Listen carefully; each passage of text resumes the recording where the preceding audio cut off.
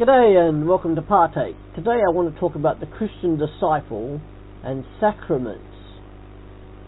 Jesus, speaking in Luke chapter 22, said, "He took some bread and gave thanks to God for it.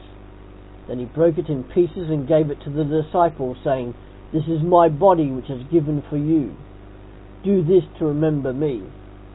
After supper he took another cup of wine and said, 'This cup is a new covenant between God and his people, an agreement confirmed with my blood, which is poured out as a sacrifice for you.' And then just before he ascended, Jesus came and told his disciples, 'I have been given all authority in heaven and on earth. Therefore go and make disciples of all nations, baptizing them in the name of the Father and the Son and the Holy Spirit. Teach these new disciples to obey all the commands I have given you, and be sure of this, I am with you always, even to the end of the age.'" And these two events are what in the Protestant Church are the sacraments of Holy Communion and baptism. But what are sacraments? The word sacrament derives from the Latin word sacramentum, which is defined as consecrated and made holy. The sacraments, as commanded by Jesus, are ceremonial by nature. By spiritual and inward means of grace are the sacraments made effective, useful, and purposeful. And these sacraments are the outward rites, as we seen, given by Christ to the Church, and they are symbols of the saving truth of the gospel. The Anglican Catechism rightly calls them an outward and visible sign of an inward and spiritual grace. There are three hallmarks of what a sacrament is: a visible sign of union with Jesus, pointing to invisible grace, and there is a bond between the visible sign and invisible grace. For the Protestant Church, baptism and communion are, as Augustine stated, the visible words of God, insomuch as they point directly to the gospel, Jesus' death and subsequent resurrection. As Christian disciples, we are obliged to follow Jesus' commandments.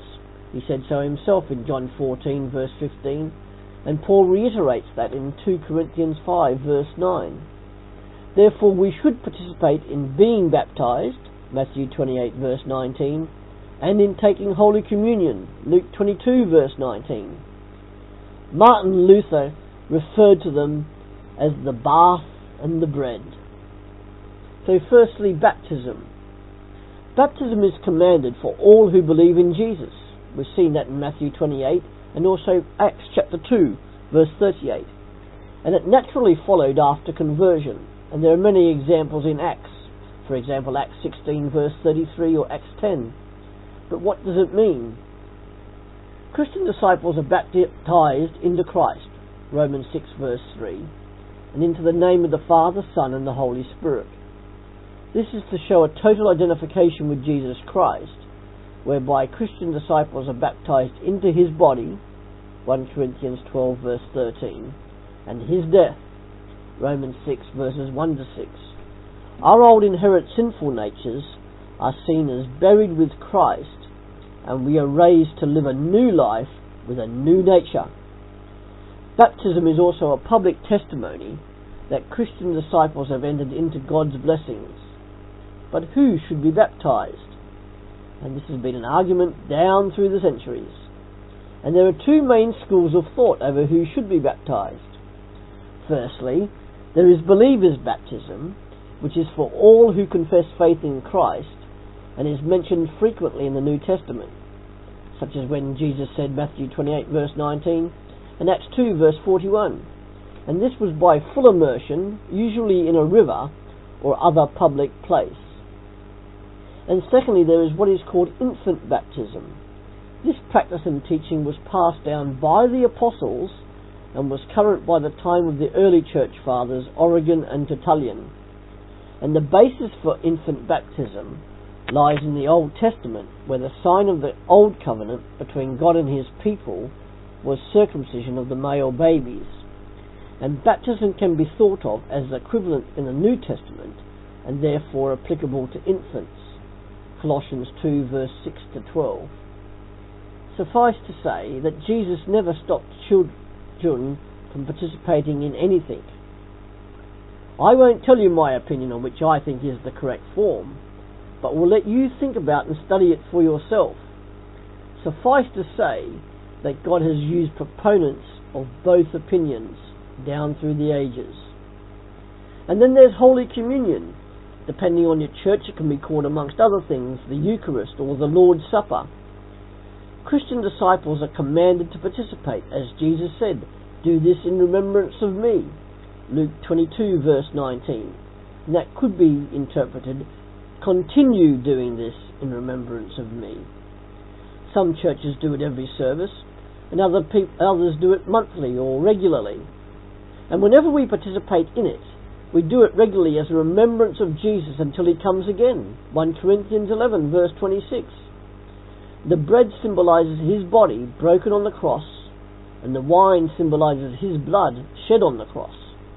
Therefore, before we partake of the bread and wine, we are to examine ourselves and confess any unforgiven sin. 1 Corinthians 11 verses 28 to 29. This is done because it would be hypocritical to eat it and drink it while harbouring known sin in our hearts, whilst having fellowship with Jesus.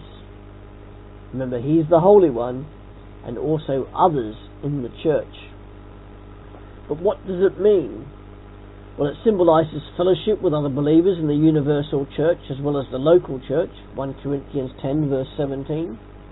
We receive the benefits of his sacrifice. 1 Corinthians 10 verse 16. We spiritually feed upon him. 1 Corinthians 11 verse 24. It symbolises the death of Christ for our sin. Luke 22 verse 19. And then other parts of the New Testament call it that symbolises our acceptance of Christ's death for us and our dependence on Christ for spiritual life. And all these symbolise the new covenant made between God and Jesus' disciples, a covenant guaranteeing salvation. Two other main views insist that it is more than just symbolic. Firstly, there is transubstantiation, which believes that the bread and wine actually become the blood and body of Jesus Christ. Secondly, there is consubstantiation, which believes that the body and blood of Christ are present in the communion meal. However, both of these views would indicate that Jesus Christ is being re-sacrificed, and Hebrews 7 verse 27 refutes this, thinking, the bread we eat and wine we drink at Holy Communion is only symbolic of his sacrifice, and therefore not a reenactment.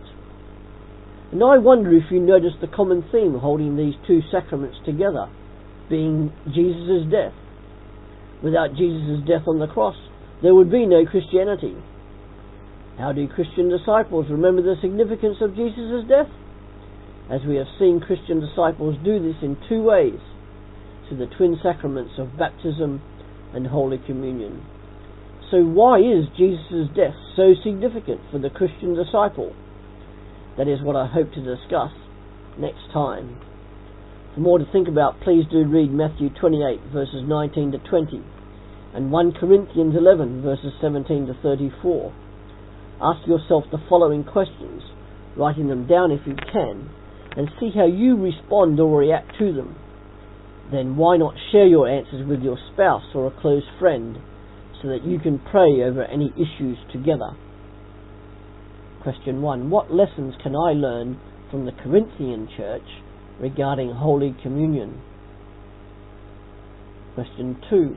What must I do next time I participate in the Holy Communion, and why? And lastly, question 3. How can I help those who haven't been baptized and those recently baptized? As ever, if you have any comments to make on this, please do contact me at partake@hotmail.co.uk. I would love to hear from you and whether these are making any difference at all to your continual Christian discipleship. Thank you.